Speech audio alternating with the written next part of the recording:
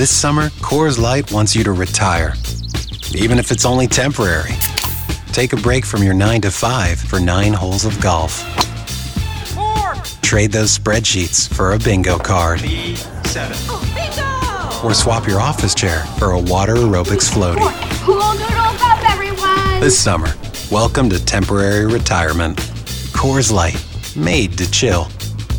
Copyright 2023 Coors Brewing Company, Golden, Colorado. Celebrate responsibly. Hey, it's Canzano. I appreciate you making this podcast part of your day. Make sure you subscribe if you want more and leave us some feedback. Away we go. Initialize sequence. Welcome to The Baldcast, a production of John Canzano's Bald-Faced Truth. So you knew it was a bad look when Lincoln Riley turned into Biff from Back to the Future and tried to bully a young reporter, suspending a reporter who worked for the Orange County Register for 2 weeks. We talked about what a bad look it was. The LA media rallied around what a bad look it was. LA Times columnist Bill Plaschke ripped USC football. And Arizona State's Sports Information Department, who happens to be the host for this weekend's USC football game, USC's at Arizona State, Doug Tamro, the Sports Information Director at Arizona State, tweeted out this morning that he was going to credential the reporter. Sports information directors across the country were shaking their head at USC. Last 2 days, a stunning reversal about an hour ago as Lincoln Riley rescinds the suspension, lifts the suspension of access to reporter Luca Evans. And I'm not going to say Luca Evans is the winner here, because I think a lot of people looked at him and said, what is he doing wrong? Is he talking to players outside of coordinated media appearances? Is he quoting them? He's not the winner. And certainly Lincoln Riley didn't win. He looks bad. He looks like a bully. But I think the winner ultimately is the media contingent that covers USC football. And I think it's readers and viewers and listeners in Southern California or across the country who follow USC. I think you get back a semblance of, dignity and a semblance of transparency when it comes to the coverage of the teams. Now, I'm going to get a little inside baseball here because I feel like most of you probably hear this story.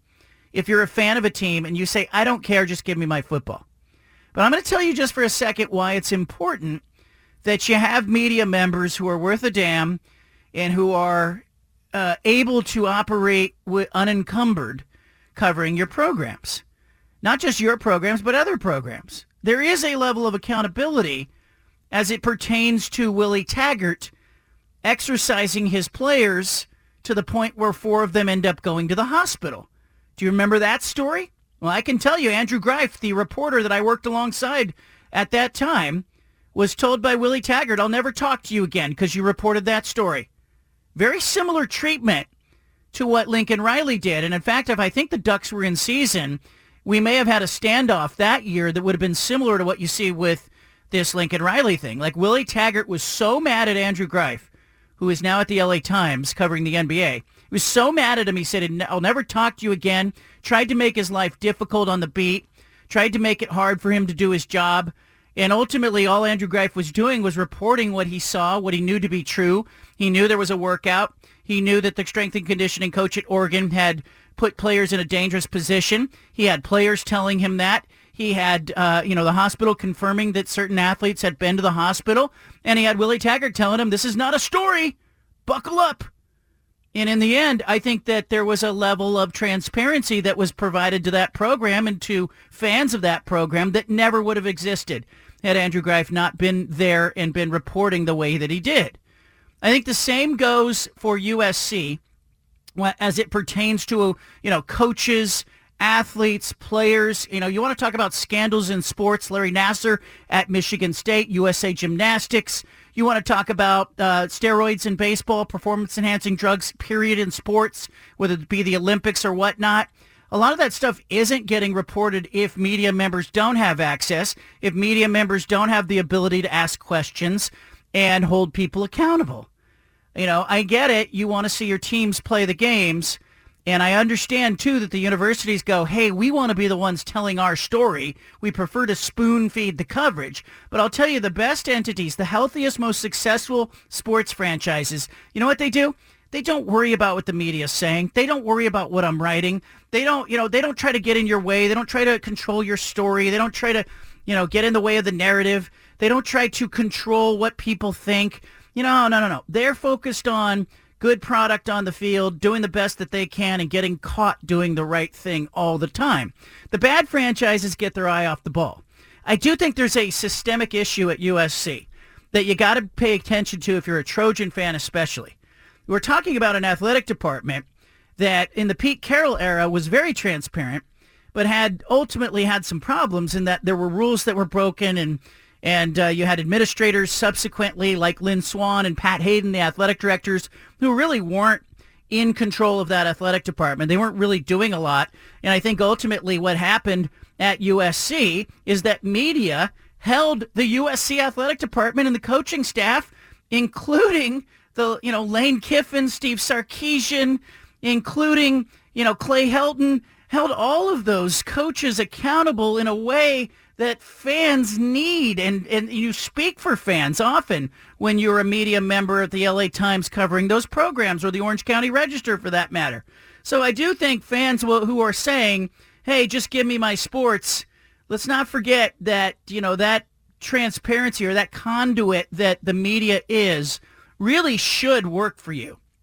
If you don't feel like that conduit is working for you, if you don't feel like it's speaking for you, if you don't think it's asking the right questions and holding programs accountable and raising the bar, then you're probably leaning into the wrong media members. I can remember during the pandemic, a lot of you were upset about runners who were outdoors at a distance running 800 meters or the 1,500 meters. I got an email inbox full of letters from parents saying, why are my kids masking? They're running the 1,600 outside, or they're playing soccer. They shouldn't have masks on where they're trying to, run at full speed. And this is, this doesn't feel right to me. And I started asking those questions at the state capitol, and asking that question of city leaders and community leaders. And I think, in some weird way, I think that the more that we can, view media as a conduit and not an agenda-driven entity, shouldn't be. I didn't have a political bent for doing, banging the drum for kids who were outside running. I just didn't like the fact that kids, who were outside running, were forced to be masked during the pandemic. It just didn't feel right to me.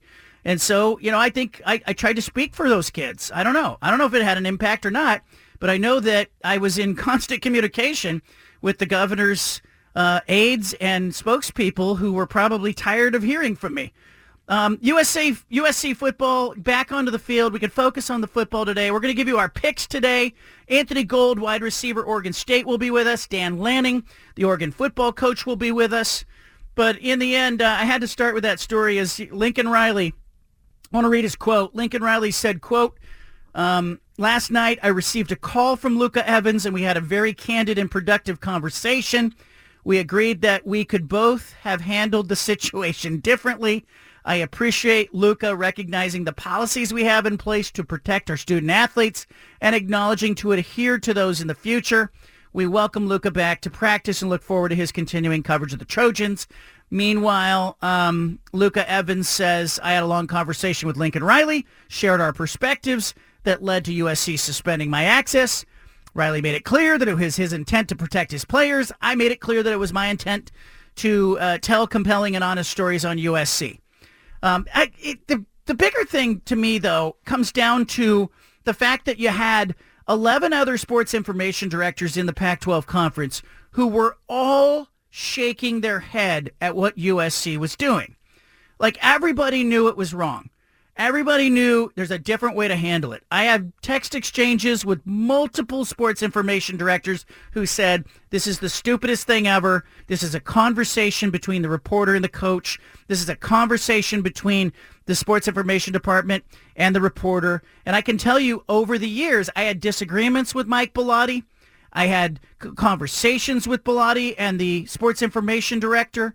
I can tell you today that I can pick up the phone and call Mike Bellotti. I can text with Mike Bellotti, and I can tell you that I don't know if he likes me or not. I don't know if that needs to be a thing. I'm not here to be liked, but I can tell you that I have a working relationship with the guy, and that's the point.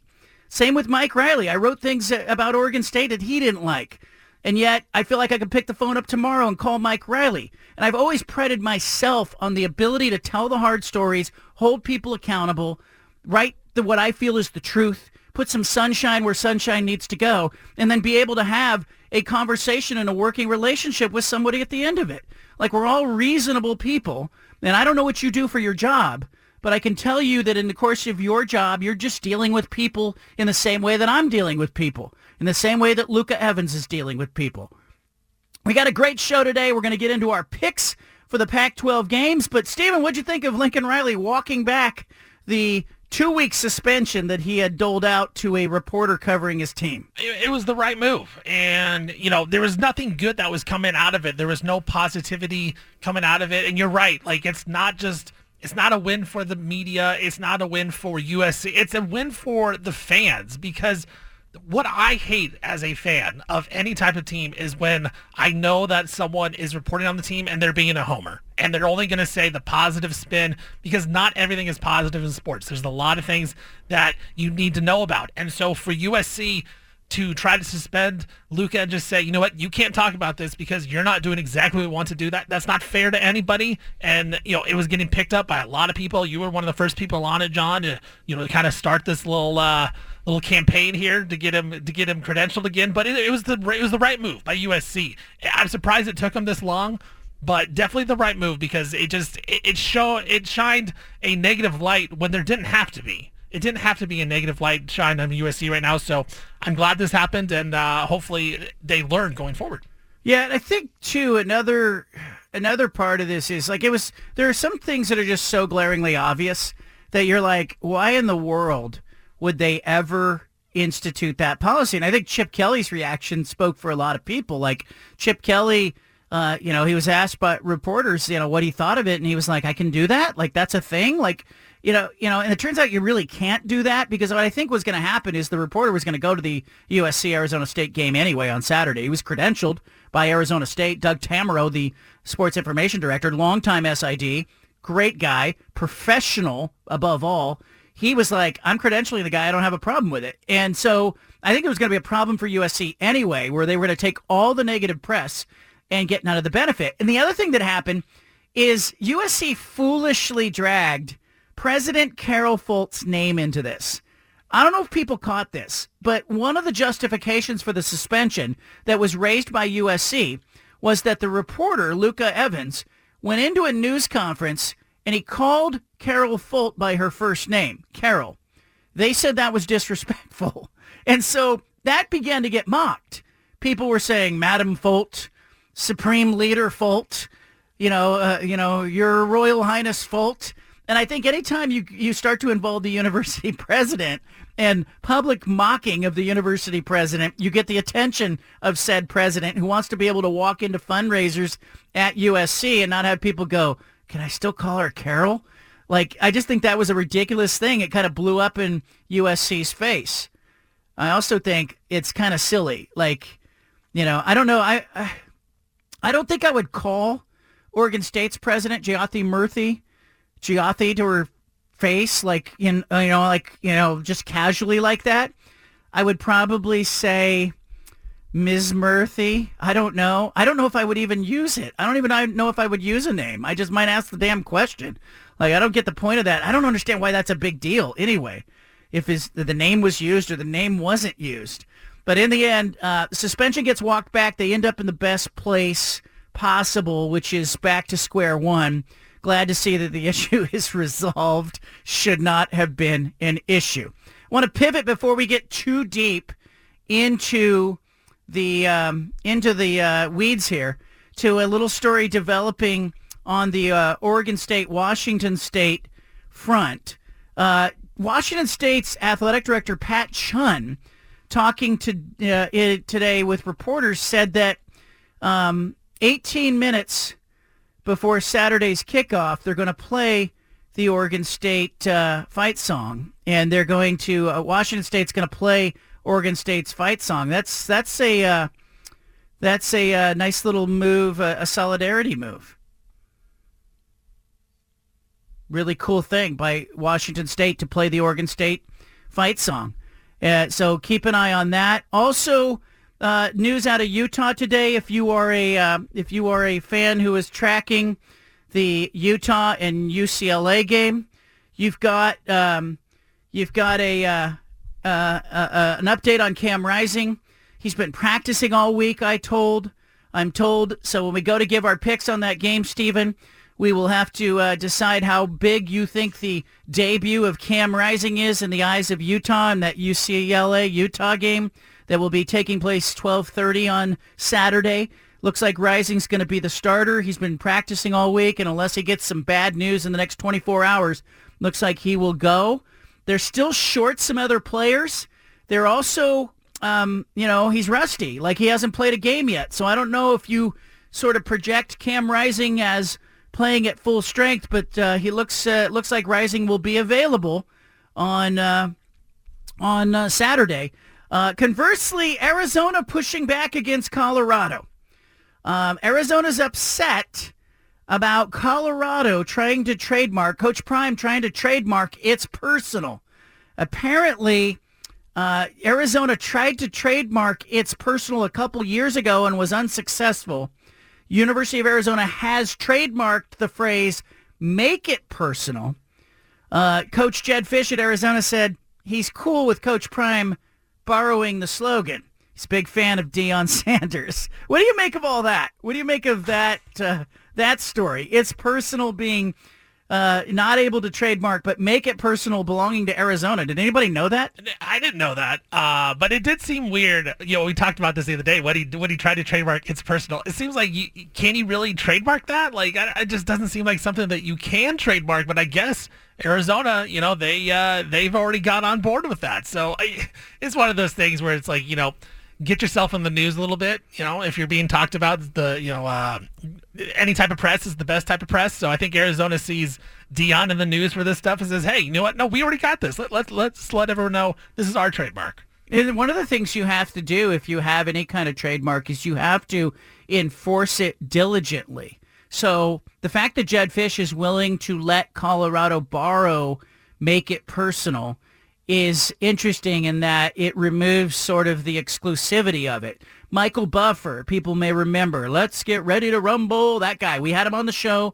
We talked about it. One of the things Michael Buffer does is he militantly hunts down, finds, offers rewards to people who can find entities that are infringing on his trademark of let's get ready to rumble. And in fact, the state's newspaper here in the state of Oregon, the O, used it on a placard, on a newsstand placard one March Madness, let's get ready to rumble. They had to settle for $10,000 with Michael Buffer's people. He makes millions of dollars every year sort of going after people who use let's get ready to rumble. So the fact that Jed Fish is willing to let Coach Prime borrow it opens the floodgates. We can all borrow it now. So I think that's an interesting legal distinction as it pertains to Arizona's Make It Personal trademark. So there you have it. All right, we got Anthony Gould, wide receiver at Oregon State. He's coming up. I'm going to talk to him about the upcoming game at Washington State. It'll be Oregon State ranked on the Palouse against Washington State on Saturday at 4 o'clock. Dan Lanning, Oregon coach, is going to join us in the 4 o'clock hour. Make an appointment for that. I'll talk to the Oregon football coach about the golden opportunity in front of him. This week, we've already had Jake Dickert, Washington State coach, Jonathan Smith, the Oregon State coach. Dan Lanning takes his turn on the hot seat in the 4 o'clock hour right here on the BFT. Also tomorrow, Jesse Palmer, former quarterback at Florida, NFL quarterback, at a couple of stops, The Bachelor, the host of The Bachelor, soon to be a dad. Well, guess what? Jesse Palmer will be on the call for the Colorado-Oregon game. I'm going to have him give a scout on it tomorrow. He's talked with Coach Prime. He's talked with Shedeur Sanders, Bo Nix. He will set the stage for Oregon and Colorado on tomorrow's show. I want you to leave it here. You got the BFT statewide on the Bald Face Truth Radio Network. Anthony Gould's going to be mad at me because I did not get into Jamba. I haven't been there yet to try that gummy drink. What's that gummy drink he likes, Steven? Oh, yeah. The white gummy? Yeah, white gummy. That sounds right. Man, I looked it up last week.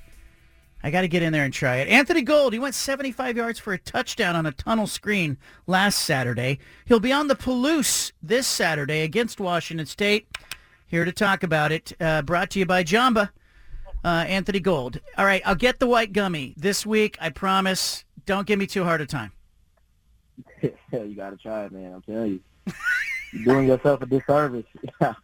You know what's funny? You go 75 yards for a touchdown, and I can hear in the press box somebody go, Jamba, like in the background.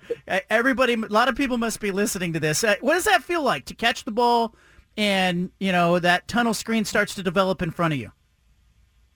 Oh, yeah. I mean, it feels good, just knowing, you got guys up front who will go out there and block their tail off just so, you can even get a chance at the play. So, but, I mean, it feels good. There's not too many opportunities you get to take, a tunnel screen 75 yards. So it opened up, and I saw the hole, and I hit it as fast as I can. And, yeah, it felt good being out there, especially doing that first game back in Reeser. So. Do you know, like, very early in that play that it's got a chance to break, or is it only when you're in space and you're running free into the secondary that you go, hey, I got a shot here? Oh, yeah. So we actually had ran the same play earlier in the game, and I had cut it too much across the field. And I remember just thinking to myself, okay, if you get it again, you need to hit it vertical and get vertical as soon as you can. So as soon as I came off the fake and started running back for the ball, I saw it was opening up, and I knew that I just had to make one or two miss, and then after that it was just going to be a foot race. So, yeah, it was actually – we actually had ran it. That was the second time we had ran it that day, and first time I didn't execute fully how I wanted to, and second time I wasn't going to make the same mistake. So I saw it pretty early, and I just hit it and, just foot race to the end zone. You catch a touchdown reception. You also had a big guy, an offensive lineman, Joshua Gray, who caught a touchdown pass, or I guess it was a rush because it was a lateral that he caught. But that guy's a pretty good athlete. Like I looked at his hands and I was like, that. You see offensive linemen before and after practice who like to throw and catch passes. Joshua Gray's a good athlete. Oh yeah, I mean I've never seen too many big guys that can move like him. I think that's all across the line. Talese Fuaga is an athlete too. And we got a bunch of guys in the O-line room that they can move for how big they are. I mean, it was cool to see. That's something we practiced. I didn't think we were ever going to call it in game, but we did, and I mean, it worked out. Perfect hands catch. Just went up and got the ball, and then luckily, he had to walk in. I wanted to see if he had a little wiggle, make a guy miss or two, but you can't complain about those easy ones. So I was happy for him, happy for the big guys get their recognition and their love. Help us out with this, because I thought you guys looked really good in the opener, week 1. Hard to tell in week 2. I got to be honest with you. Just when you're playing a Big Sky opponent, you guys are just that much bigger, faster, stronger. It's hard to tell. But then came the San Diego State game, and I thought I couldn't tell if you guys were flat or if you were trying some new things, or if it just was one of those days where in the first half you were missing on things. What was happening on the field? Yeah, I mean, I've seen all the stuff on Twitter, fans, feel like we had a bad day. But, I mean, at the end of the day, we just didn't execute fully on all the stuff we wanted to. But, I think people are overreacting a little bit. It's not as bad as it always seems, and that's something I always try and, remind myself, whether, it's a bad practice or a bad play. Everything's not as bad as it seems. So, I'm grateful that we're in a position, to be considered a win, as a bad day offensively. We didn't have a horrible day, but we didn't. There's some stuff to clean up. But it's a good sign. Whenever people are back and forth about it, it shows we've had some improvement in that. If we're not 100% on go every week, that people have those expectations. So, you just kind of take it on the chin. We all have stuff to clean up, and that's something we've emphasized this week was the tempo and just really executing on everything during practice. So, I think people are overreacting a little bit, but yeah. I was one of those people, and I was like, in the end, I was driving home after the game, and I was like, they've come a long way, because a bad day is a 26-9 win where the defense holds the other team under 10 points and you win pretty easily, even though, you didn't look as dynamic as you had maybe in week 1. But I also am aware that, you're never as bad or never as good as people tell you. Even with this show, Anthony, at the end of the show, it's never as bad or as good as I think it is.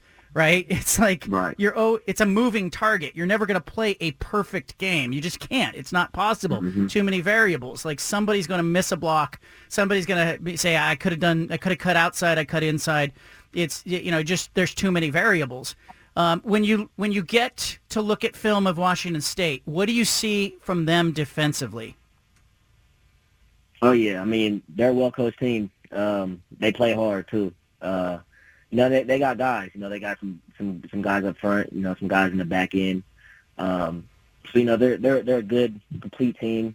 And they're gonna go out there and they're gonna play hard. And at this level, you can't expect anything different. So we dove in on the film. We've kind of lined up the game plan we think will work. And I think it's gonna be a hard fought battle on Saturday. And those are the games that get you excited. You just know you're going into a hostile environment, and it's going to be loud, it's going to be rocking. I think it's going to be a fun one Saturday. They, on defense, have Ron Stone Jr. on the edge, really good pass rusher. He's a really nice guy off the field. I've had him on the show, really, quality guy, nice guy, but is he a nice guy on the field? Do you know? Do you have to crack down and block that guy at a time or two, or does he come off the line and try to tackle you? I'm sure he's not as nice on the field. Oh, yeah. No, that's a guy, I never really got to be around him until Pac-12 Media Day. And, he's a good dude off the field. Real humble dude, real people person. But, we don't expect him to be that nice come Saturday. He has a job to do. We got a job to do. So, he's a good player, hell of a ball player. So, we're definitely, we got him on our radar. But, like I said, as long as we just execute, I think it'll just be another game for us. Just go out there and focus on us. You scored a touchdown last year in the game against Washington State. It was a big difference maker in that game as you guys won 24-10. Do they look better to you on film this year? Different? The same? Personnel-wise, scheme-wise? They got a new D coordinator, but they're probably still running the same stuff. Oh yeah, they definitely look like they made improvements. Especially with now guys, lacrosse football nowadays. They're bringing guys in, getting guys out of there. So they definitely look like they've improved on defensively, and it's just a tougher challenge for us, and that's something we're ready for. We don't. It's nice, quote unquote, having games that are easy, but you want to go in there and have them hard fought battles and just be able to see where you are as a team and you are as an individual. I think just raises the level of expectation, and the level of the standard we're going to hold ourselves to offensively, and I think it's going to be like I said, it's going to be a fun one. It'll be a fun one. Give me an idea, because your home field has been dominant. And I was looking around the conference, and I was like, gosh, Oregon State has been fantastic at home. And I think in the last, 2+ seasons, the only home game you guys have lost is that tight one to USC last year. Then you go to Washington State. They've got a sellout now. They just announced it's a sellout for their game against you guys. Utah has won 9 straight at home. They're on a big win streak. Oregon is 29-2 at home. Why are the home fields worth so much in the Pac-12?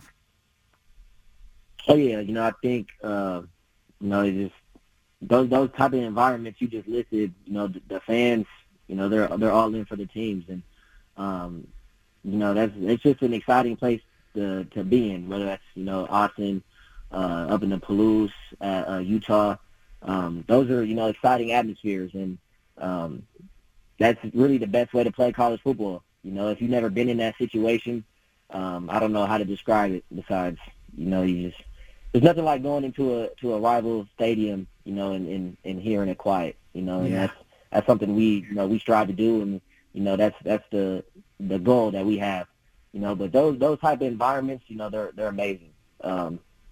It's kind of weird being in those type of environments, just because it's like, man, like you look up and it's like, man, I have 30,000, 40,000 people screaming, hoping I fail, but it's definitely a fun time, and some people may get nervous, but environments like those only turn me up even more, and make me want to perform even more. So that having a home field advantage like that, especially in our conference, it's everything. So those are fun places to play, and like I said, it'll be rocking up in Washington State. I remember last time we were up there and it was loud. I expect this to be even louder. So it'll be a fun game to play in. Anthony Gould, wide receiver, Oregon State, with us. This weekly interview brought to you by Jamba. Anthony, are you a music guy? Do you listen? Do you have like a playlist before the game? Do you always listen to the same songs? What do you do with your playlist? Yeah, I kind of like to listen to more relaxing music. I don't really listen to too much hype stuff. So I like to listen to it's like some R&B, a little bit of jazz music. I like to listen to just something that will kind of relax me, not get me too amped up. Just so I don't burn some of that energy early. Yeah. So I'm just more of a laid back type of guy. Just go out there, have fun, and just do what I've been doing my whole life. And that's how I kind of approach games. Yeah, and it's interesting, too, because, like, sometimes people in a big game will feel like, I've got to do something big. But the truth is, you guys, you don't need to do anything that you haven't done already. Like, the success that you've had is, it's play your game, and it'll be fine. Do you have a song that you would recommend to us, like a jazz song or an R&B song that's always there, or do you kind of just shuffle through whatever? Yeah, I have a playlist that has probably 600 songs on it. Okay, give me one. I've been piling up the last couple years. Okay. Look at your phone right now. You can look at your phone. Okay, the one I really listen to probably the most, the two I'm not sure if you know Tim. She's more of like a Afro beat type of artist, but Free Mind and the Key, those are the two ones that I really kind of listen to really like calm me down and just relax. Okay, Steven's going to grab the song while I ask you another question. All right, before you go, give us one thing to watch, because TV will always say, here are the keys to the game, and they give us a bunch of things that you guys probably aren't talking about. Give us a key to this game. What do you guys need to do in this game? Yeah, I think we just need to go out there and execute on all three phases. The special teams game kind of, we didn't really make too much of an impact last week, so that's something we want to emphasize more. But I mean, honestly, we just need to go out there, offense, go out there, execute, make sure we're doing what we need to do, be 100% detail wise. I think the same just goes for defensively. Those guys are always dialed in. So as long as they go out there and play with confidence and understand the game isn't bigger than what anyone's making it. It's just another game at the end of the day. I think we'll be all right. Anthony Gould, I appreciate you. Steven, you got the song?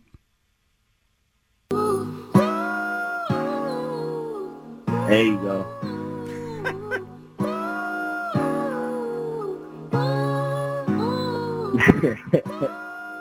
So you're really relaxing.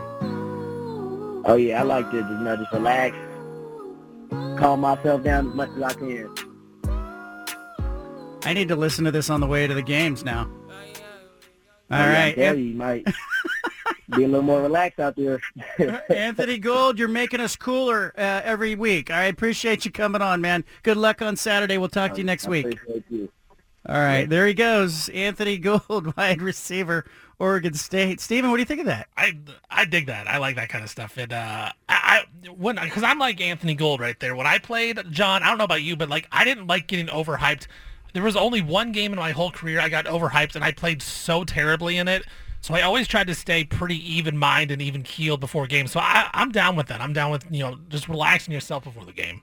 And it's the truth. Like, you don't need to do anything different. You need to, the best thing that you can do is focus and stay within, coaches always say stay within yourself, but really what they're just saying is don't feel like you need to put a cape on and go for a 75-yard touchdown every time you touch the ball. That's how you drop passes. That's how you fumble, trying to, break a play that's bigger than what's there. And you stay within yourself and know that you don't have to do anything that you didn't do last week in order to win. And that's really, I think, one of the markers of successful teams is that they're just very, very consistent, and they don't kill themselves with mistakes.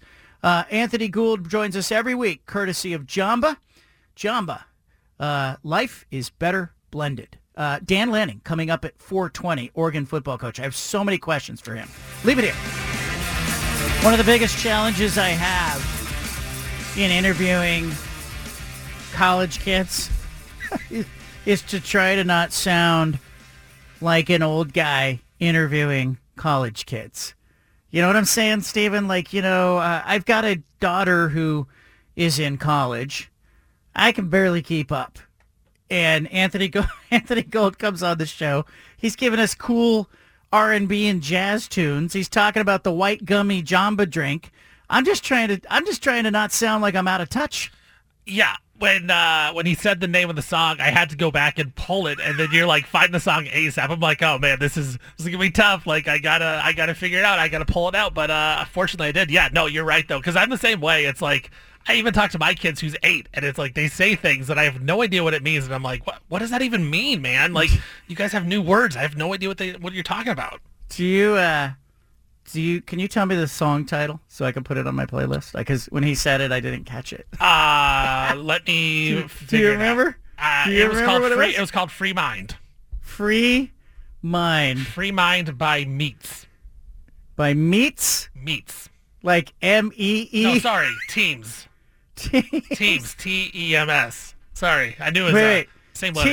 T-E-M-S. Yeah. Thames. Teams. It's T-E-M-S. That would be Teams. I have the lyrics. The lyrics are, yeah, my mind. Yeah, my mind. That was about it, yeah. I said 5 a.m. I wake up to fight for my earnings. But they said it a little cooler. Okay, than that. I don't know. That did sound cool, John. You know what the coolest thing was? I happened to be on the field last week when Oregon State's specialist took the field. This was not intentional. I get to the stadium. I'm at Reser Stadium. They got the new side, the west side of the press box, all that stuff. Everything's new. So I got there. I kind of walked around a little bit, and then I was like, you know what? I feel like, and I do this a lot, I feel like when I'm in the press box, it's a little sterile. You're removed from the playing field when you're in the press box. I'm jealous. I'm envious. I shouldn't say jealous. I'm envious of fans who are part of the game day atmosphere. And the players are on the field, and the band is in the stands, and the cheerleaders are there, and there's real atmosphere, going on. But none of that atmosphere is happening in the press box. In the press box, you got a bunch of uncool people, myself included. Don't at me if you're a media member. And a bunch of the people sitting up in the press box, and you're removed. And the way they have the brand new press box at Reser Stadium, the windows are closed. So you can't hear the crowd very well. I think they should open some of the windows. And so I was like, I need to go down to the field. I need to wake up my senses. I need to know I'm at a game. So I went down to the field. I'm on the field. I talked to a couple of people who were kind of meandering around. I saw Oregon State coach Wayne Tinkle. He had a recruit there who he has subsequently got a commitment from. He was on the sideline, and this is before the players really come out. So the doors to the locker room open up. I happen to be standing right by the goalposts. And here come the Beavers specialists. The kickers, the kick returners, the punt returners, the punter, the kickers, the long snapper. They come rumbling out of the locker room. Anthony Gould is the first person leading the way. And I turn around, and I'm surprised to see football player in full uniform running at me. And it's Anthony Gould. And he looks at me and goes, "Hey," fist bump. and then he runs onto the field. And I was like, "Hey, that's our Thursday interview. That's our guy," And then later in the game, he goes 75 yards for a touchdown. So I was pleased to see him, and B, I was pleased that he went fist bump, because you may remember we've had Oregon Ducks on this show, and we've had Beaver players before, like Jaden Grant, on the show, and I have encountered said players on the sideline as I'm doing that pregame kind of walk on the field. And I've had awkward handshakes before. You know what I'm talking about? Where you go to, like, shake someone's hand, but they're in, like, sports mode, and they kind of fist bump you. Or they dap you up, yeah. Yeah, and I felt like I was not very cool last year. Had it happen a couple of times where I was like, oh, I kind of missed an opportunity to be like, a normal person on a field and just give the guy a fist bump as he ran by. Do you think the kids, though, are just adjusting to old people like us and just they know that we can't do their cool handshakes, so they just are like, all right, we'll fist bump you? This guy, he probably saw me and he went, okay, gotta lower the bar here. This guy doesn't want to dap me up. I'm going to just fist bump him. I'm just going to form my hand into a club and offer it to him and see if he can do the same in return. It was kind of one of those moments, but I was really pleased that I was prepared, like in an instant. I just turned around and he was fist bumping, and I was like, fist bump. And so I did it right back. But it was funny, too, because Brady Hoke, the San Diego State coach, I kind of had a similar interaction with him because, he used to be at Oregon. He had previously coached at Oregon State. And I was surprised because I wasn't thinking about Brady Hoke being at the stadium, but, he coached at Oregon State as an assistant years and years ago, and he coached at Oregon certainly as the D coordinator a few years ago. It seems like it was a few years ago, but had a similar interaction with Brady Hoke, but I felt much more on the same level. Like, he wasn't like significantly younger than me. But I also think, I got to be honest, I think the fact that I have 3 daughters ranging in age from 7 to 20, I think the fact that I have them, it kind of keeps me playing young. I don't know. Do you think your kids make you a little younger and a little cooler? Yeah, I mean, I would like to think that. I definitely don't want to be like the lame dad. So I feel like I'm not that right now. So I'm with you. I'm with you with that. I don't know how to say it, how the cool kids would say it, but I'm with you. I'm just trying to be passable. You know what I mean? I don't want to be embarrassing. That's my thing. What it comes down to. Like, I've tried not to embarrass you. That's all I'm trying to do. All right. It leads us to our big splash. We got a good one today. Big splash. This is the one thing you absolutely need to know today. Look at it. Where? Down there. The Big Splash.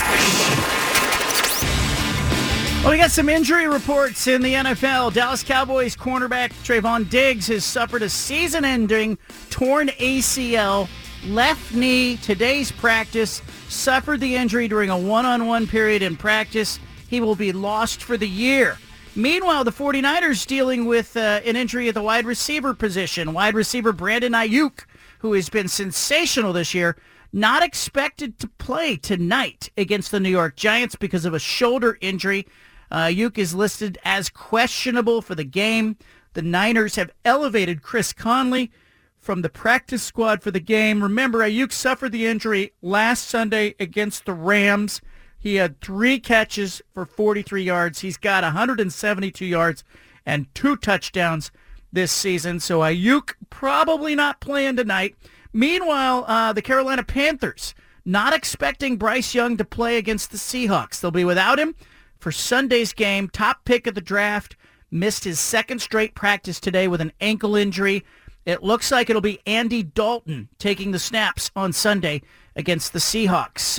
NFL injury report and other stuff. By the way, the Bears, aren't the Bears a mess right now? Chicago Bears general manager called an impromptu news conference today to address the fallout from Justin Fields calling out how he's being coached, then deciding to say, I don't blame anybody, and also the sudden resignation of defensive coordinator Alan Williams.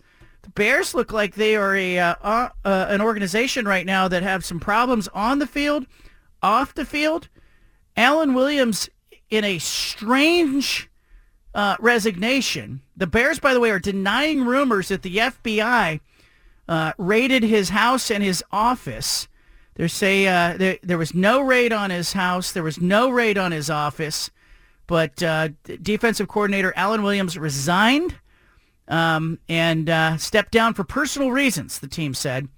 And they pointed out that the rumors on social media are 100% untrue. They should just have left it as the rumors on social media. There you go. All right, coming up, Dan Lanning in hour number 2, Oregon football coach, will join us. We got Colorado and Oregon, Oregon State, Washington State, UCLA and Utah among the big games. Stephen and I are going to give our picks. We'll play Punch It Audio. We'll talk to Dan Lanning. All of that is still ahead right here in the BFT, where we try to make you cooler, or at least appear cooler. Stephen, we're going to give our picks in this segment. Our picks for the Pac-12 games. Can we handle that? You know I can handle that one, John. Are you ready to give your picks? I got some fire picks this week, I'll tell you what. Do you need more time? No. You know, people always go, I need more time. You don't need more time. I don't need more time either. I'm ready. By the way, I keep track of such things, so I know this. My record in picking games this year, there have been 34 Pac-12 games played. I am 31-3 picking the games straight up. 91% of the winners. Most of them non-conference. A lot of them easy. Let's not pat myself on the back too hard. But 31-3, I'm trying to keep that going this week. Against the spread this season, 25 games that lines were issued on by Las Vegas, I am 17-8, 68%.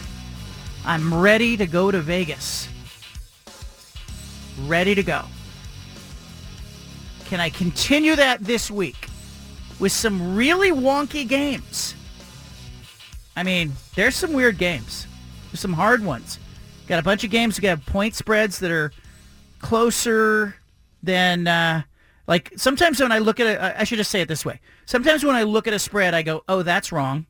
You know what I'm talking about, Steven. You look at a spread and you go, oh, no, they messed that up. This week, I think they got a lot of them right. And I think that there are a couple of games that you've got, 3 games, in fact, that teams are favored by more than 20 points, which is wild. So we will talk about that. We will talk about the football that will be played this weekend. And then Dan Lanning, University of Oregon head football coach, will be joining us right around 4:20. So he will be popping on the program. Let's give our picks. Thoughts, picks, predictions. Colorado at Oregon. We're going to start there. We're going to start with it. 12:30 Saturday, ABC. Here's what I see. Huge opportunity for the Oregon Ducks. Dan Lanning's program is ready for this. There will be a pile of recruits at the game. A lot of eyeballs on it during the ABC broadcast. Joey Harrington talking about why this is an important game for Oregon. 9.3 million people watched Colorado State last week? Never in the history of Colorado State have 9 million people watch the game. The country will be paying attention. The country will have an opportunity to see what Dan Lanning is doing at Oregon. So I think there is more importance in terms of how Oregon is viewed nationally. Yeah, it doesn't, if you beat Colorado and lose to Stanford, it doesn't matter. But I think there is a perceived importance on this game that could go a long way in terms of how we're viewed by national rankings, how we're viewed by recruits who want to come in down the road. That's the reality. I'll go further than Joey's going to go here. I think he's stating the obvious. I think it's bigger than that. I think Oregon is literally taking all the chips and pushing them to the center of the table in this game. I think Oregon has better cards.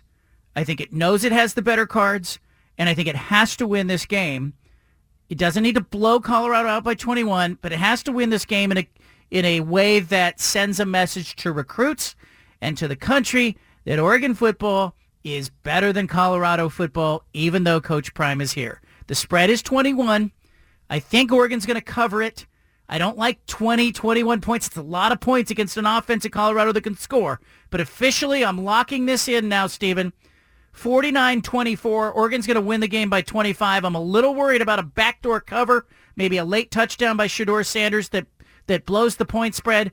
But I think 49-24 Oregon. I think they cover. Yeah, I'm going to take Colorado on the points.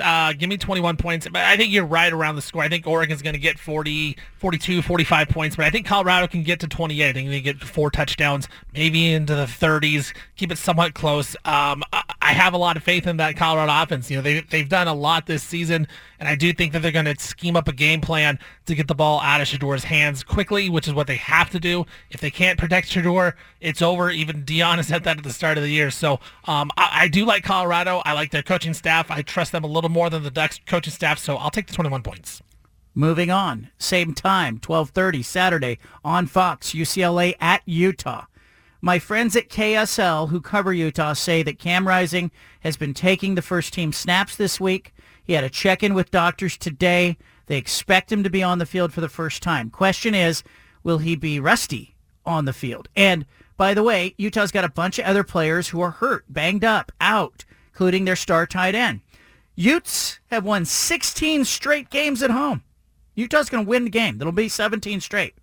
But I don't think they're going to cover the 5.5-point spread, and it's growing. I expect it to be 6 or 6.5 by kickoff. I think it's something more like Utah 31, UCLA 27. A close win for the Utes, so I'll take UCLA in the points, but Utah to win the game. I'm going to take Utah to win and cover this game, John. I think Utah, they've been tested so far this season, beating Florida and beating Baylor without Cam Rising. I think that's going to come into play a little bit. When you look at UCLA so far, I like Dante Moore. I like the potential, but they've played Coastal Carolina, NC Central, and San Diego State. Like those aren't 3 good opponents. So I think this will be a new shock to the atmosphere for UCLA and Dante Moore. So give me Utah, and I'll lay those points. Moving on to Oregon State at Washington State, 4 o'clock Saturday on Fox. Beavers, 2.5-point road favorite in Pullman. I like Oregon State. 27-21 is my score. I think the Beavers win. I think they cover. Here is a clip we have of Pat Chun, the athletic director at Washington State. They did a joint news conference today. Both athletic directors, both university presidents, drumming up a lot of enthusiasm. Here's Chun talking about being in it with Oregon State while also playing Oregon State. It was a unique week as we think about ways to elevate this game. I mean, although we're asking our Coug fans to make it the toughest, loudest environment, we're also going to encourage them 18 minutes before kickoff. Our band's going to play the Oregon State fight song, and we're going to ask, as a show of respect, to applaud that fight song because the two universities are in a fight together. And I know our two mascots are probably going to interact more than they ever interacted. Really, as symbolic of the two schools going down this unique road together. But this is this is not in the textbook for either how you run an athletic program, but it's also I think from the Washington State side, I think we also know that we're fortunate to have two partners and friends that ultimately are working together toward a common solution. Meanwhile, Scott Barnes, the AD at Oregon State, said he's learned a lot about Washington State and the Cougars. I would say that what we thought about each other just come to full light. We're very similar from the land grant mission to our values. And when you're in a fight together, you're in sort of the foxhole together, you do learn a lot more. And for me, it's confirmed what I thought about the Cougars. And our fan bases have always cheered for each other because of that, some of the commonalities that I've mentioned. So for me, I think what's important, what's critical now is our values and how we navigate this. And there isn't any question that we're aligned in our values and our goals. No question they're aligned, but they're enemies on Saturday on the field, at least. I got it at Oregon State 27, Washington State 21. I think Oregon State's going to be too physical for Washington State, and I think they'll find a way to win the game. and the spread now down to 2.5. I think they will cover that at Washington State. If it was 3.5, 4.5, 5.5, I might start to think differently. But 2.5, I think they can handle. Yeah, this will be the first one I agree with you on. I think Oregon State, they kind of had a sleepy game against San Diego State. Like you said, you were there. They didn't look impressive, but it was more of a look-ahead spot to me. I thought maybe they were trying some things, like you said, offensively. I think Oregon State's going to be locked in, ready to go, and they'll be too physical for Washington State. So, yeah, I'll take the Beavs, and I'll lay those points. Arizona's at Stanford at 4 o'clock on the Pac-12 networks. Did you know these teams have not played since 2019 due to scheduling, due to the rotation, due to the pandemic? A lot of people looking at this game and going, wow, how do they match up? Well, I'll tell you how. Stanford's not very good. Arizona's favored by 11.5. I think they cover it. I think they have too much offense for Stanford. I have it 38-20 Arizona. Now that's a fun fact there, John. Yeah, I'm gonna give. I'm gonna go Arizona this one. Stanford. I had a lot of faith in Stanford after the Hawaii game. I thought they looked really good, and then the USC game and the Sacramento State game, they looked terrible. So I don't know if Stanford gets another win this season in conference. I'm gonna take Arizona State. I'll lay the points. Yeah, I think Stanford could end up 0-9 in conference play. Cal's at Washington, 7:30 on Saturday, ESPN. A lot of people think the Huskies going to run away with the game. The spread's 21 now. Washington favored by 21. Michael Penix Jr. is terrific. He's got, 3 straight 400-yard passing games. He looks great. But Cal's defense is the key to correctly calling this game. They're second in the Pac-12 in passing yards per game allowed. They have not allowed a rush of more than 20 yards this season. They are very stingy. Even when they can't get it going and they don't win, the problem's not on defense. I think they will give Washington a little bit of a problem. And I say that knowing I'm going to say Washington scores 35 anyway. But I don't think that Washington's going to run wild in this game. It's got 35-17 written all over it. Washington wins by 18 points, but they don't cover the 21. So I'll take Cal and the points. And historically, Cal has played Washington really well. It's one of those things kind of like Cal's kind of played Oregon really well. They played Washington really well as well, but I learned my lesson from last week, John. I picked against Washington, and they absolutely demolished Michigan State on the road. It was over in the first quarter, and in the first half, they had covered it, and it wasn't looking back. I think Washington's the best team in the conference right now. So I think they're just rolling, and I think they will get enough points. And I'll lay the 20.5. I don't think Cal. I don't know that Cal's going to score enough. Points. I don't know. Is that offense going to be good enough to score even 17, like you said? I don't know if they are. I don't trust the Cal offense. This is a Wilcox spot though to cover the game, but give me Washington, man. They're going to score in the 40s. That offense is too good. USC at Arizona State, 7:30 Saturday on Fox. Lincoln Riley will be coaching his 18th game at USC. He's coached 17 games to this point. His team has scored 55 or more points 5 times. Can they get to 6? I think they will, but Kenny Dillingham, Arizona State coach, says he thinks they got a shot to win. If you don't expect to win every game, you got a problem. I don't care if I'm playing Michael Jordan in basketball. I'm not playing him to lose. Otherwise, why would I play? I'm not just going to play because it's fun. No, what's fun is competing to win. So you're playing to win. That's it. And if you don't, whatever happens after the game, it doesn't matter. You then watch the tape and you get better and you grow and you get better and you grow and get better. And eventually, right, Saturday nights are going to feel better. But if you don't take the field and you expect to win the football game, something's wrong. You should expect to win. You should. Otherwise, you shouldn't be on the field. He sounded a little bit like Herm Edwards. Play to win the game. That's why you play the game. I just think he's channeling a little bit of Herm Edwards, former Arizona State coach, as he said that. Look, I love Kenny Dillingham. Good guy, fun guy. Good quote, great offensive coach, but I just don't think, This is what's great about sports. This is what the greatest thing about sports is. You play to win the game. Hello? You play to win the game.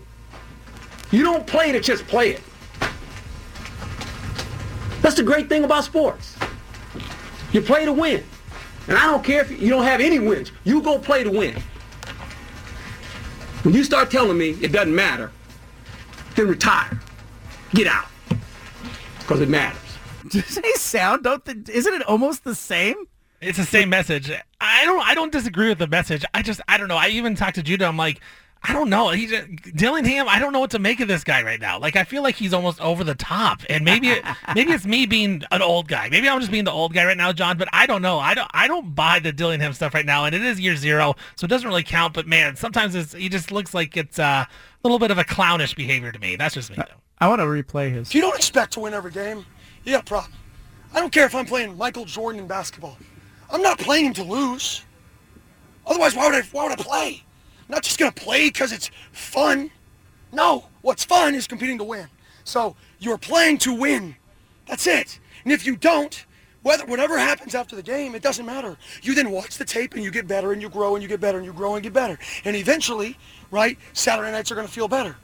But if you don't take the field and you expect to win the football game, something's wrong. You should expect to win. You should. Otherwise, you shouldn't be on the field. USC is favored over Arizona State by 34.5 points. Arizona State has not been a 34.5 point home underdog ever. He plays Michael Jordan. Okay? Game to 100.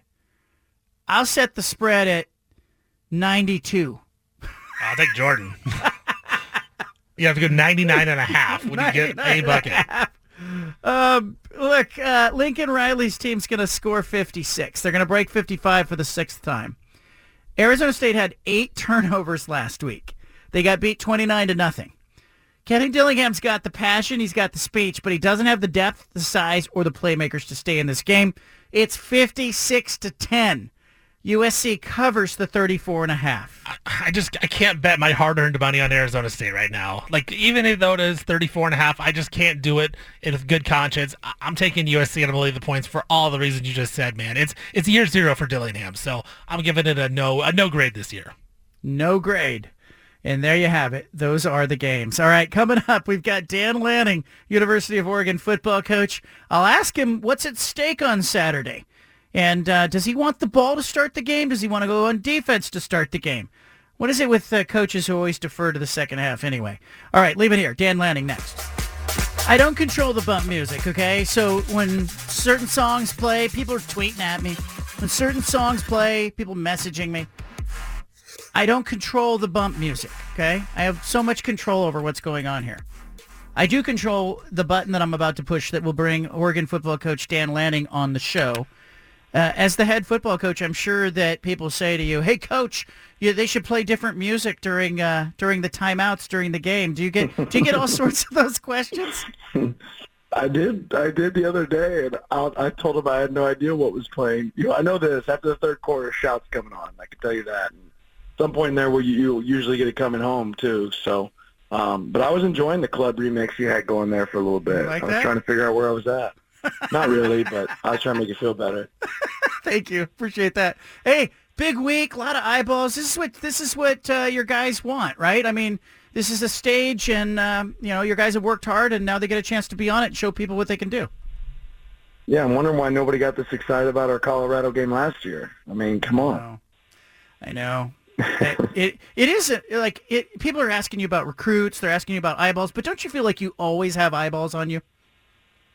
Yeah, at all times. But I'll say this. This is certainly a lot more fun as a coach and as a player to get to coach in a game like this environment. The excitement that's around it makes it a lot of fun for us. This week, how are you feeling about the week of practice?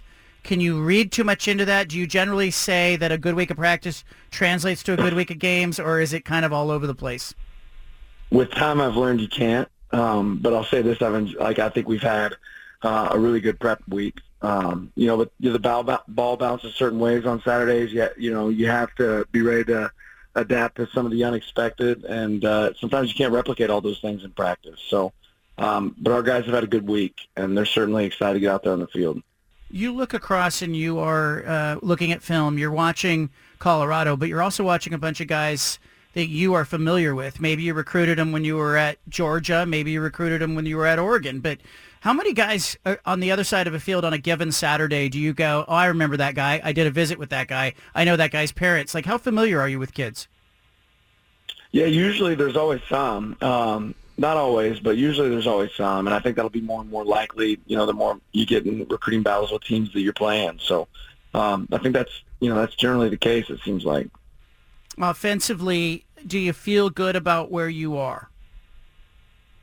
Well, I feel good about where we're going, right? I think that we can get better and better in all phases of the game. But, yeah, I'm really happy about the direction of where we're headed, and it's about building off of that, not staying stagnant. We're never satisfied, right? We're always looking for the better edge and how we can improve.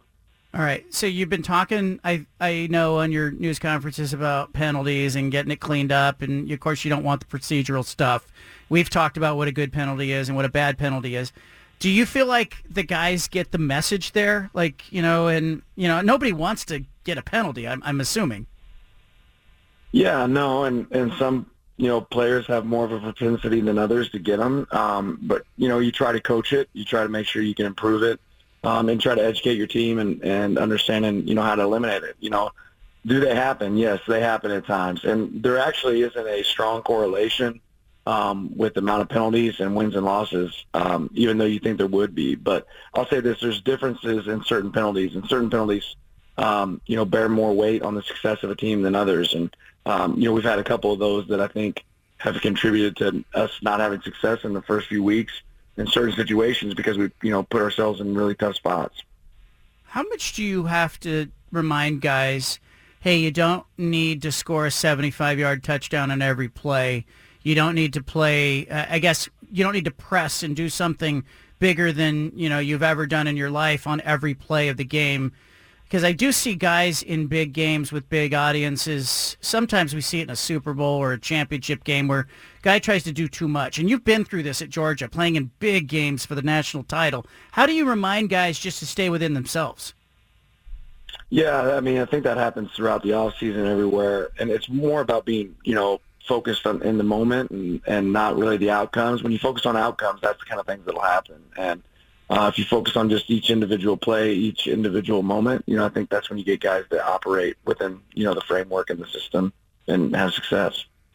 I felt like I nitpicked you guys after the Texas Tech game because I was like, they weren't at their best. There was a little too much Bo Nix freelance running. I didn't like that in the second and third quarter. And then on the plane trip home, I was going, it's hard to win on the road.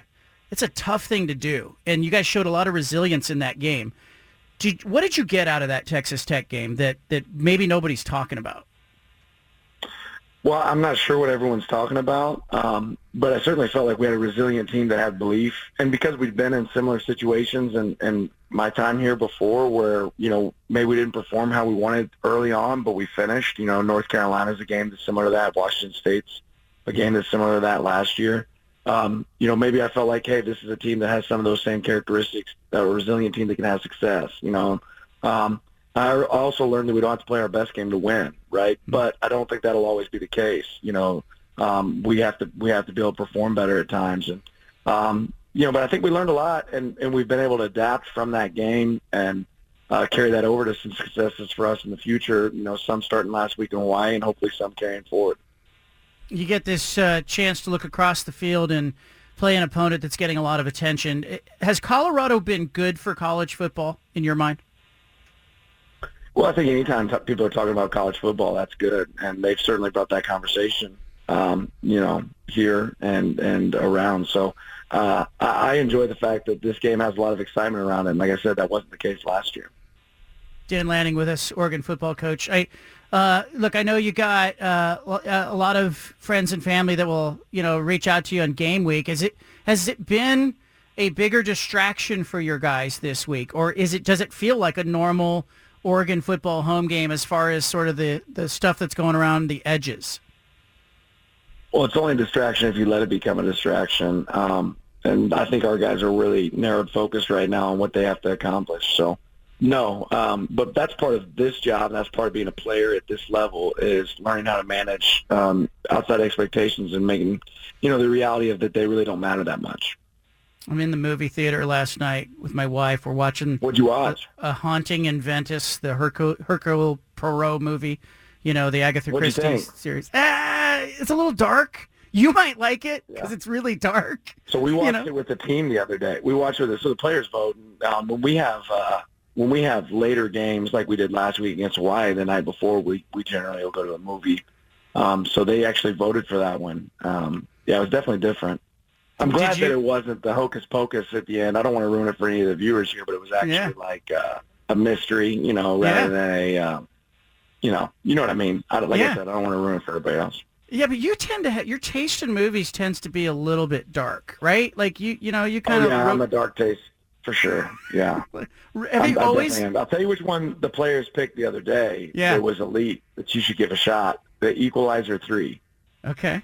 So I haven't watched The Equalizer 2, but Denzel is a bad man, right? He is a bad man. So you ought to give The Equalizer 3 a shot.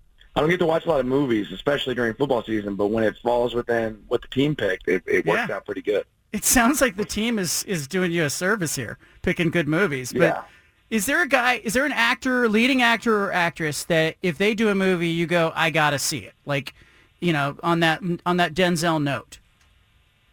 Well, I mean, Denzel's up there certainly, but I think one of the most impressive actors is Christian Bale. He can absolutely change characters, change his body type. I mean, he's pretty impressive to me. Dan Lanning with us, movie critic and football coach at Oregon. All right, beginning of the game, there's a coin toss. You win the toss, you defer. Everybody does that. Why do people defer? There's something to be said for, if you manage the last couple minutes of the game, or the minutes of the half, maybe potentially with a score that you can turn around and score coming out of half when you get the ball and create a 14-point swing. That's something that we always are really conscientious of, and I think that can be, you think about what lets offenses have success, and a lot of times it's about being in a rhythm, right? And if you're sitting on the sideline for a halftime and for the last 4 minutes of the first half and the first 4 minutes of the second half, that's a lot of time to get out of sequence and out of rhythm. So there's some merit to having that, but I think I think everyone just assumes you'll always defer. I think there's a lot of things that can go into that factor of who the opponent is, how you feel about your opening script on offense, what you're going to be able to have success with, what the weather's a big contributor. If there's going to be rain in the second half or first, all those things kind of can play into that as well. How important is a huge atmosphere from the home crowd on Saturday? The fans are about to be real at Hodgson. I don't even have to hype them up. I know they're going to come ready. About to be real. I'm going to write that down. I like that. Dan Lanning with us. All right. So game mode. When do you guys finish? Sort of. There becomes a point when, like, an artist will finish a painting and then they'll step back, right? I've always found game day interesting because you've kind of done everything you can do from a preparation standpoint. Now it just becomes about players executing and your game plan being implemented and maybe some adjustments. Do you have a moment like, in the week where it hits Thursday, hits Friday, and you're like, we have done what we can do prep-wise, time to exhale for just a second, and then lock into the game, sort of the game structure? No. we show. Thank you very much, Dan. We show plays to our players. Yeah, we show plays to our players like literally minutes before we walk back onto the field. We hit them one more time with reminders and tips. And when I was a high school coach at Park Hill South, and even back when I was a player in high school, I remember coaches commonly would say like the night or 2 days before the game, they'd say, "Hey, the hay's in the barn. Like the job's done, but." The job is not done until that game's played, so we're going to prepare every second, every moment we can up until that kickoff. Okay, this might be a better question. Of the 3 games you've played, which one was the most valuable to you? And no disrespect to any of the opponents, but which one did you get the most out of? Well, certainly for me, I felt like Texas Tech. I think we learned a lot of things that we can go attack and improve. We played a quality opponent that measured up well to us, and we went and got a really quality, win on the road, which, again, I think they had a 22 or 23 game winning streak against non-conference opponents at home. So not the easiest place to play. We'll play in tougher, I think, even this year. But it was a good test for us early to learn a lot about ourselves. When you guys watch a movie, do you get popcorn and everything for the guys, or are they just watching the movie? They have some snacks. Yeah, they certainly have some snacks. Snacks are good. All right, Dan Lanning, good luck to you. I will see you at Autzen Stadium. Really excited. I think this is what college football is about. I mean, it's about 2 ranked teams, great atmosphere. I think you got the better players. Yeah, I know you don't want to hear that. I think you got the better team. I think you got the better players. I think you're going to win this game, but I think it's going to be fun to see the stage and see it play out. Well, I appreciate it. We'll hopefully take care of business here tomorrow. That's the plan. There you go. Excuse me, Saturday. I'm a day early. I'm pretty excited. Look at you. You're itching. You're itching to go. I'm itching. Yeah. All right. Good luck, Coach. Thank you. See you, brothers. Bye. There you go. Dan Lanning. I love how I asked that long question, Stephen, and that long drawn up, do you feel like you have a moment to exhale, the lead up, the haze in the barn? No. And it fit perfectly for kind of Dan Lanning and his MO, what he wants to say. That's Dan Lanning to a T right there. Just, no, John, you're wrong, and that's it. The Hercule Poirot movie that is out right now, The Haunting or whatever, it's got a seance at the center of it. It's a little bit spooky. Like, I didn't think Anna would go for it. Last night I was like, let's go to a movie. Gotta go see a movie. I needed a break. Needed to sit somewhere and kind of try to exhale. I just love that Oregon is showing their football team movies. They've seen The Equalizer 3, and now they have seen The Haunting as well. Really good stuff from Dan Lanning. How about that answer about the Oregon crowd? That was really cool. I pulled that right here. The fans are about to be real at Austin. I don't even have to hype them up. I know they're going to come ready. It's about to be real, John. The fans are about to be real at Autzen. I don't even have to hype them up. Is that what he said? That was what he said. I think he knows this crowd is going to be insane and something that Colorado hasn't seen going into this game. Did he say at the end they're ready? Is that what the fans are about to be real at Austin? I don't even have to hype them up. I know they're going to come ready. I know they're going to come ready. Well, there you go. Do you think, I feel like coaches these days, I saw it across the Pac-12 today, especially. Kyle Whittingham telling reporters in Salt Lake City he knows the Rice-Eccles Stadium crowd is going to be frothing, ready for UCLA. Washington State's athletic director, Pat Chun, announcing a sellout, saying he knows the home crowd's going to be nuts in Pullman. And then Dan Lanning saying the fans are about to be real at Autzen. I don't even have to hype them up. I know they're going to come ready. Is all on messaging and all on point. They're all trying to do the same thing. They're trying to remind fans, hey, we need you. I think Oregon's going to win that game pretty easily. Dan Lanning doesn't want to hear that, though. Is it opposite of what... Are they doing it because of what Coach Prime, Deion's doing? How Deion's hyping everybody up, telling everyone to get out there and trying to help the crowd? Because there's been stories about how the crowd doesn't know how to react because they've been so bad lately that Deion had to teach them how to cheer and like what to do and stuff. Are these programs saying, our fans are better than that? We don't need to teach them. They're going to be ready. I think he just knows he needs the crowd. The home field, I actually think, like in the NFL, they say a home field's worth 3 points or whatever. The home field in these college games feels bigger to me, especially the Pac-12 games. It feels like it's a 7, 8, 9-point advantage in some of these stadiums. Because if USC and UCLA were playing at UCLA, I would pick the Bruins. Like, I would flip that score. And I think UCLA would win and cover. And they'd be a home favorite. And I just think it's really interesting to see the value of the home field. You got a 17-game win streak at Utah. Oregon is 29-2 at home in their last 31 games.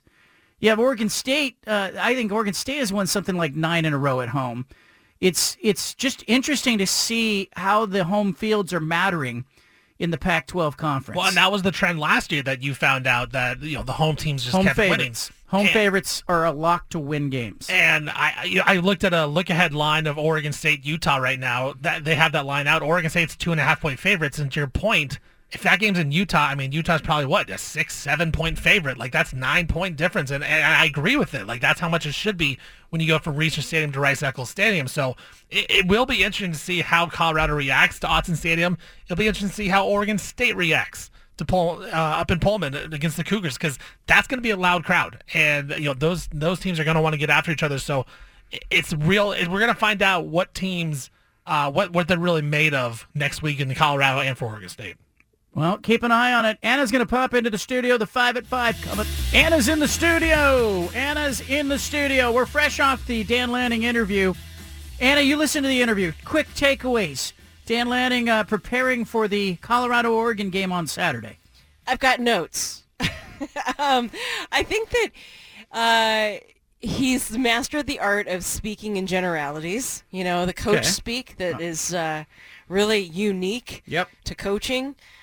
Basically not giving too much away. Phrases like can't help if the ball bounces a certain way on game day. Like there's part of me that just loves that kind of stuff because it only exists in athletics and sports. But I felt like a lot of the stuff that he was saying and how he coaches the players and the philosophies that they talk about, I mean, so much of that can be applied to our own lives. When he's saying, you know, they really have to encourage the players to focus on the moment, not the outcomes, that things are only distractions if you let them be. And at this level, how so much of it is learning how to manage outside expectations. Like, that's all good stuff that we can apply to our own lives. I think there's a lot in sports that we can apply. And one of the things I think gets lost in this game, and I think I've been trying to say it in a number of different ways in the last 90 minutes, Colorado has to do something, has to be something that Colorado isn't to win this game. Do you know what I mean by that? Yeah, so like the pressure's on them. I 100% think the pressure's on Colorado, and I hope Oregon's players know that. Like, Colorado's got to play out of its mind to stay even with Oregon at Autzen Stadium. If this game were in Boulder and Oregon was down, you know, and Colorado was at full strength with Travis Hunter, and maybe Oregon had Bucky Irving banged up, he couldn't play, then I would be like, you know, Bo Nix needs to have a special game. Bo Nix doesn't. Bo Nix needs to go out and be Bo Nix. Bo Nix, right. Troy Franklin needs to be Troy Franklin. Yeah. Oregon's defense just needs to play like Oregon's defense can play. Yes. Colorado's got to, Shedeur Sanders has to play out of his mind. He has to do something he hasn't done. You know, he's got to throw for 500 yards. And two receivers at Colorado have to have game-breaking days. And they have to have a running back rush for 200 yards. They do those things, and this is a game. And they have to stop Oregon. You know, they have to play out of their minds on defense to stop Oregon. So I actually think all the pressure, in a weird way, is on Colorado. Go be something that you're not, is the message that, you know, Colorado has to be thinking as they go to the field. Oregon just has to be Oregon, and they win the game. I feel the same way about the Beavers going into Pullman. They don't need to be something they're not to win that game. They, you know, Washington State needs to play really, really well to beat Oregon State, even though they're at home. I don't think Oregon State needs to. Oregon State just needs to play their game. It's like Anthony Gould was, you know, he playing that jazz music earlier, whatever that R&B. What was it? What was it, Stephen? That cool music that was being played. Yeah, on this show. It was the cool music. Free Mind. Free Mind. You ever heard of that one, Anna? No, because I'm not cool. It's on my playlist now. Yeah. Oh, is it now? Are you about to get real or be real or whatever? What did Lanning say? It sounded like one of those things that like the kids say that he's picked up. Fans are about to be real at Autzen. Fans are about to be real. I so badly. I want to know what other phrases he has picked up from hanging around, you know, 20-year-olds. Because the fans are about to be real at Autzen. I don't even have to hype them up. I know they're going to come ready. Sounds like it's going to be lit over there. No. You I think lit is like 2 years ago. I think about to be real is the new one. But he probably has like cooler lingo than you and I do, just because of the osmosis that he has from hanging around these guys. I'm pretty cool. What other notes? What else did you hear in that interview? I mean, I think it's fascinating how good coaches have to be able to talk about and coach the macro and the micro. So they have to be able to step back and look at the big picture and be visionary and, you know, move the team toward a mission, be the battle leader toward a mission, or guide them. And then they also have to be very micro in being able to coach individual positions and talk about the moment and be very hyper specific for the team to achieve success overall. I think that's an incredible quality as a leader. I think that they also, you want your team to play focused but relaxed. You know what I mean? Yeah, yeah. Jake Dickert. We had Jake Dickert on Tuesday, Washington State coach. He said, and I disagree with this, he said he felt like his defense plays better when it's focused. He said, we don't play well relaxed. Mm-hmm. And I'm like, that's a little counterintuitive to me because I would like my guys to run around and be loose and free. Yeah. You know what I mean? Yeah. Like, I don't gamble well when I'm too focused. I gamble well when I'm a little loose. You know, I don't, you know what I mean? Like, you need to be able to relax a little bit, but is he saying, like, if they're loose and free, that's when they commit errors and penalties and they just not as focused. Yeah. Do you think there's a chance that Oregon gets overhyped, kind of like Colorado State did, where they had 17 penalties, 182 yards? Is there a chance that Oregon falls into the Colorado trap? Yes. There's a 100% chance that could happen. But I think it's helpful that example was laid out for them literally like just days ago. So they're able to point at that and have a real world recent example of, hey, this is what we can't have happen. Like, we can't let the expectations and the spotlight get to us. We just have to go out and be focused. And, you know, like he said, which I also think is interesting too, the coaching philosophy of like, reminding people about things right up until the game starts and even within the game. You know, the idea that you don't just like relax, as you're saying, between Thursday and Saturday morning. Yeah, you know, to me though, I do like a little contemplative time myself. I'm not competing in front of 48,000 people and 9 million people on TV though. You know? Yeah. But I do think there's a time. I've talked to several coaches, several college coaches, maybe 15 or 20 minutes before the game kicks off, and I'm shocked at how relaxed they are. Mm-hmm. Jonathan Smith walked over to me the last time they played in Pullman on the sideline. Yeah. And the Dodgers and Giants happened to be playing a game that night. Yeah. And he was like, hey, what's the score of that Dodger-Giant game? And he was about to kick off his football game. Right. Another time he was on the sideline when Oregon State was hosting Stanford, and the Beavers were on defense, and it was in the last few minutes of the game in the second half, and he walked down to me, and he said, where does your kid sit when she comes to games? And I was like, why are you talking to me? Don't you have a game to coach? Yeah. But it was almost like the work is done. The hay's in the barn. The hay's in the barn. I can't, I'm not doing this now. Does that come with age and experience, maybe? Mike Leach did the same thing to me once at a Oregon-Washington State game. I was on the sideline, and he walked over, and he said, hey, Bubba. Like, and it was like 3rd down and goal. Yeah. And they had just called a play. Yeah. And David Shaw did it at Stanford. I was on the sideline for a Stanford-Oregon game. Stanford was lining up for the game-winning kick. And everyone was looking at the field, and David Shaw had just talked to his kicker. He was walking back to the sideline. He looked at me, and he said, hey, like, how's it going? I can't imagine Kenny Dillingham or Dan Lanning doing that to you. No, Have you run into Dan Lanning yet before a game? And have you been able to gauge his demeanor? I've not run into him on the field because he generally stands in the middle of the field, right, watching his team. Yeah. And some coaches do that. But here's Kenny Dillingham this week talking about his team. If you don't expect to win every game, you got a problem. I don't care if I'm playing Michael Jordan in basketball. I'm not playing him to lose. Otherwise, why would I play? I'm not just going to play because it's fun. No, what's fun is competing to win. So you're playing to win. That's it. And if you don't, whatever happens after the game, it doesn't matter. You then watch the tape and you get better and you grow and you get better and you grow and get better. And eventually, right, Saturday nights are going to feel better. But if you don't take the field and you expect to win the football game, something's wrong. You should expect to win. You should. Otherwise, you shouldn't be on the field. Wait, was that pregame? That's today at practice. That was today? He's already lost his voice? So you can't. I can't imagine him looking at you, John, game-winning field goal on the line. No. Hey, what's up, John?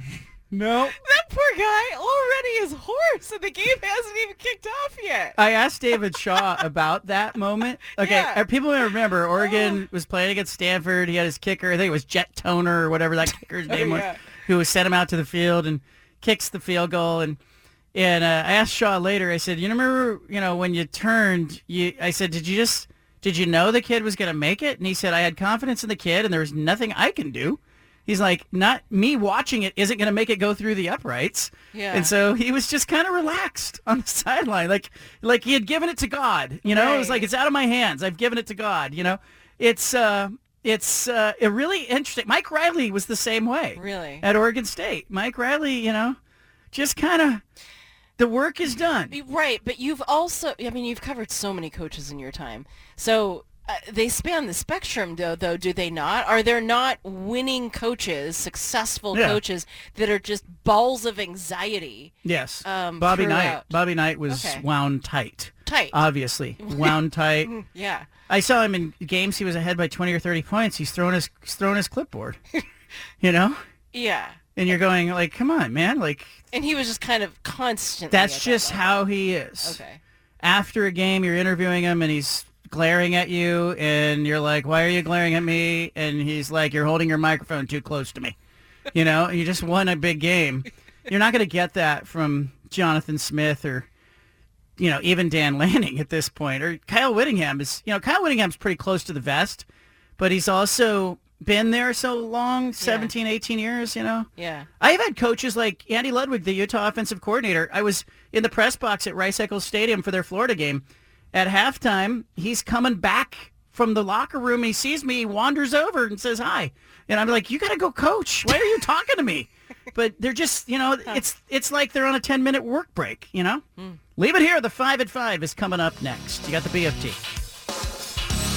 We got Thursday Night Football coming up at 5:11 right here on 750. The game will be going into Thursday Night Football. But first, Anna's going to give us the 5 biggest stories in sports. It's the 5 at 5.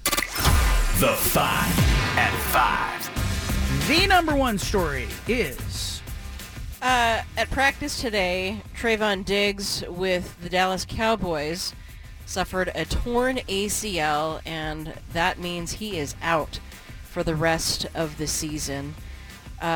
Two-time Pro Bowler, made a difference this season. What I think is interesting is that, look, we know football is a brutal and violent and injurious sport.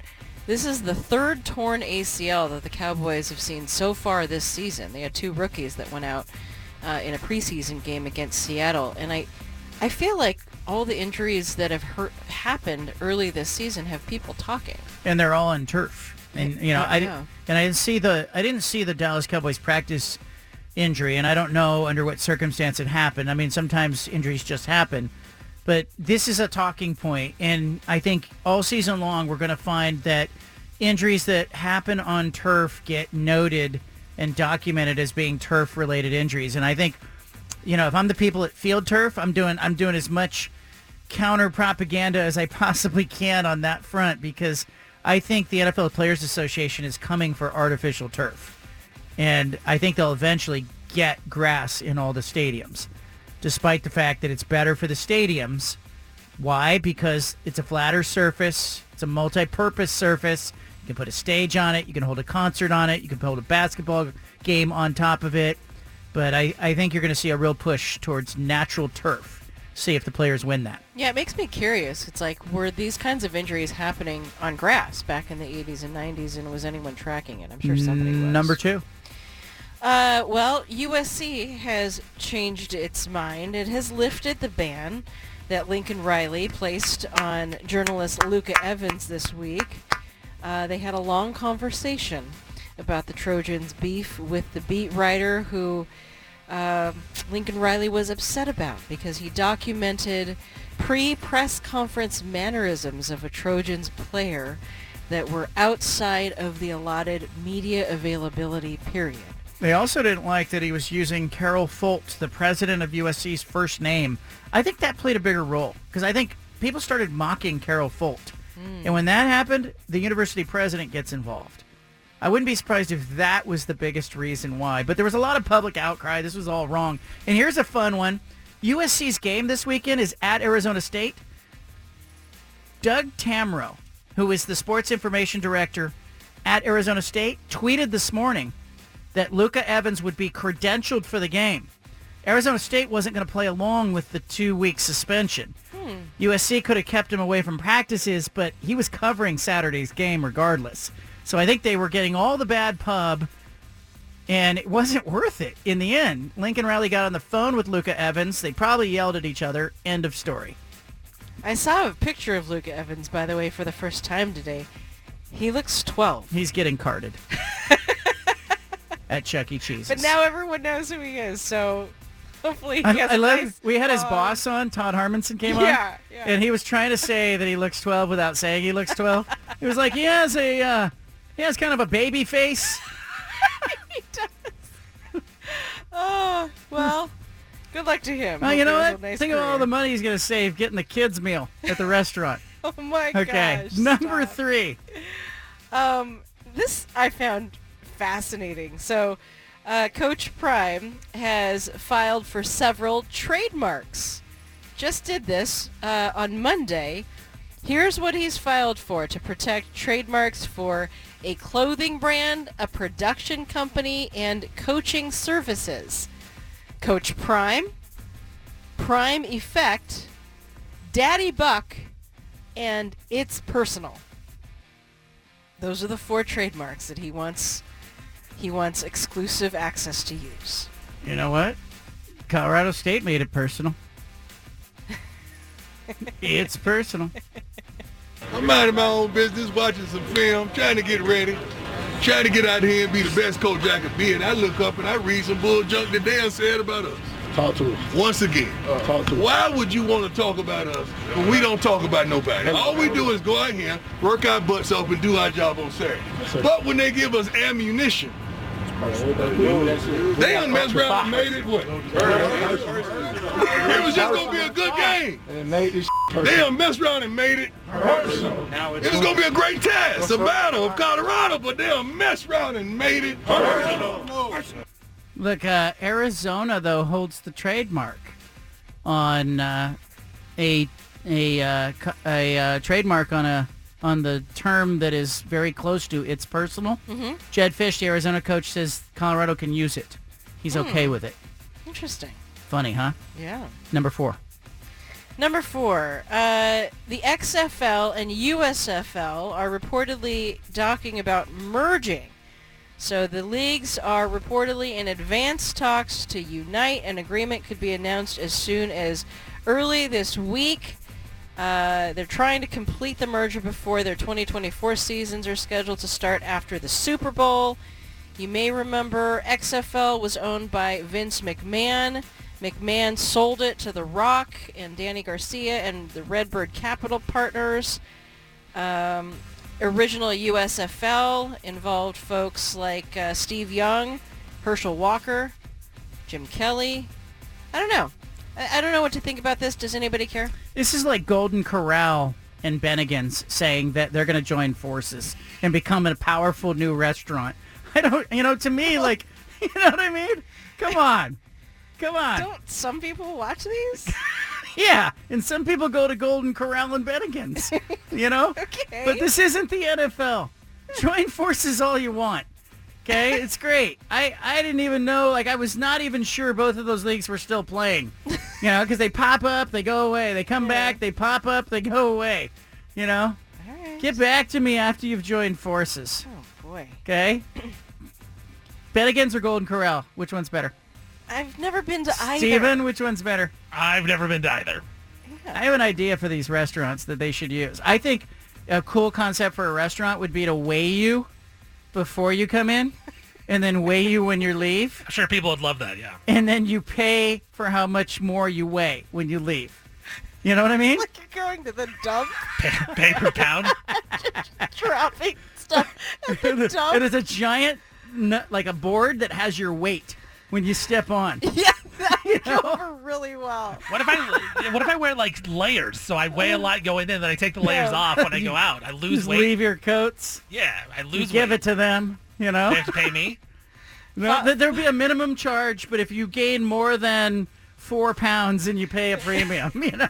Follow John for marketing tips. Golden Corral should be all over that. Yeah.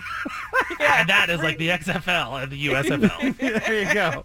The number 5 story. All right, this story is just gross. Amateur poker player claimed to have been diagnosed with terminal cancer to help raise money to enter the World Series of Poker main event. So, like, he had a GoFundMe account going and everything. And then, just this week, Rob Mercer revealed that he lied about his diagnosis. You and can't never do had that. any form of cancer. He was trying to raise the $10,000 to do the buy-in, no-limit Hold'em World Championship. He lied about having terminal colon cancer. Dude. Come on. That is wrong. He's got a Raider hat on, too. The Raiders got to love that in all of his photos. When you Google this story. He wound up getting between $30,000 and $50,000 in donations, including a stay at the Bellagio in a suite during the tournament. Does this make him a good poker player or no? No, just he bluffed everybody. He did. He bluffed. He could just say all. he was practicing for the event. No. Did he have to return it all? I lost you when you said that. Did he give it back? He doesn't have any plans to repay the money. I don't know. That's confusing. terrible. Yeah. I don't wish terminal cancer on anyone. Even him. But people that donated to his GoFundMe campaign were told the company was issuing refunds. Oh, so there's some protection The there. company That's is, but he should have to give that money back if he so. took it. Yeah. Oh, good 5 at 5. Really solid. A lot of range. How much time do we have left before we have to break here? Can I get a little Kenny Dillingham on the way out? Huh? If you don't expect to win every game, you got a problem. I don't care if I'm playing Michael Jordan in basketball. I'm not playing him to lose. Otherwise, why would I play? I'm not just going to play because it's fun. No, what's fun is competing to win. So you're playing to win. That's it. And if you don't, whatever happens after the game, it doesn't matter. You then watch the tape and you get better and you grow and you get better and you grow and get better. And eventually, right, Saturday nights are going to feel better. But if you don't take the field and you expect to win the football game, something's wrong. You should expect to win. You should. Otherwise, you shouldn't be on the field. You got to get Michael Jordan to respond to that.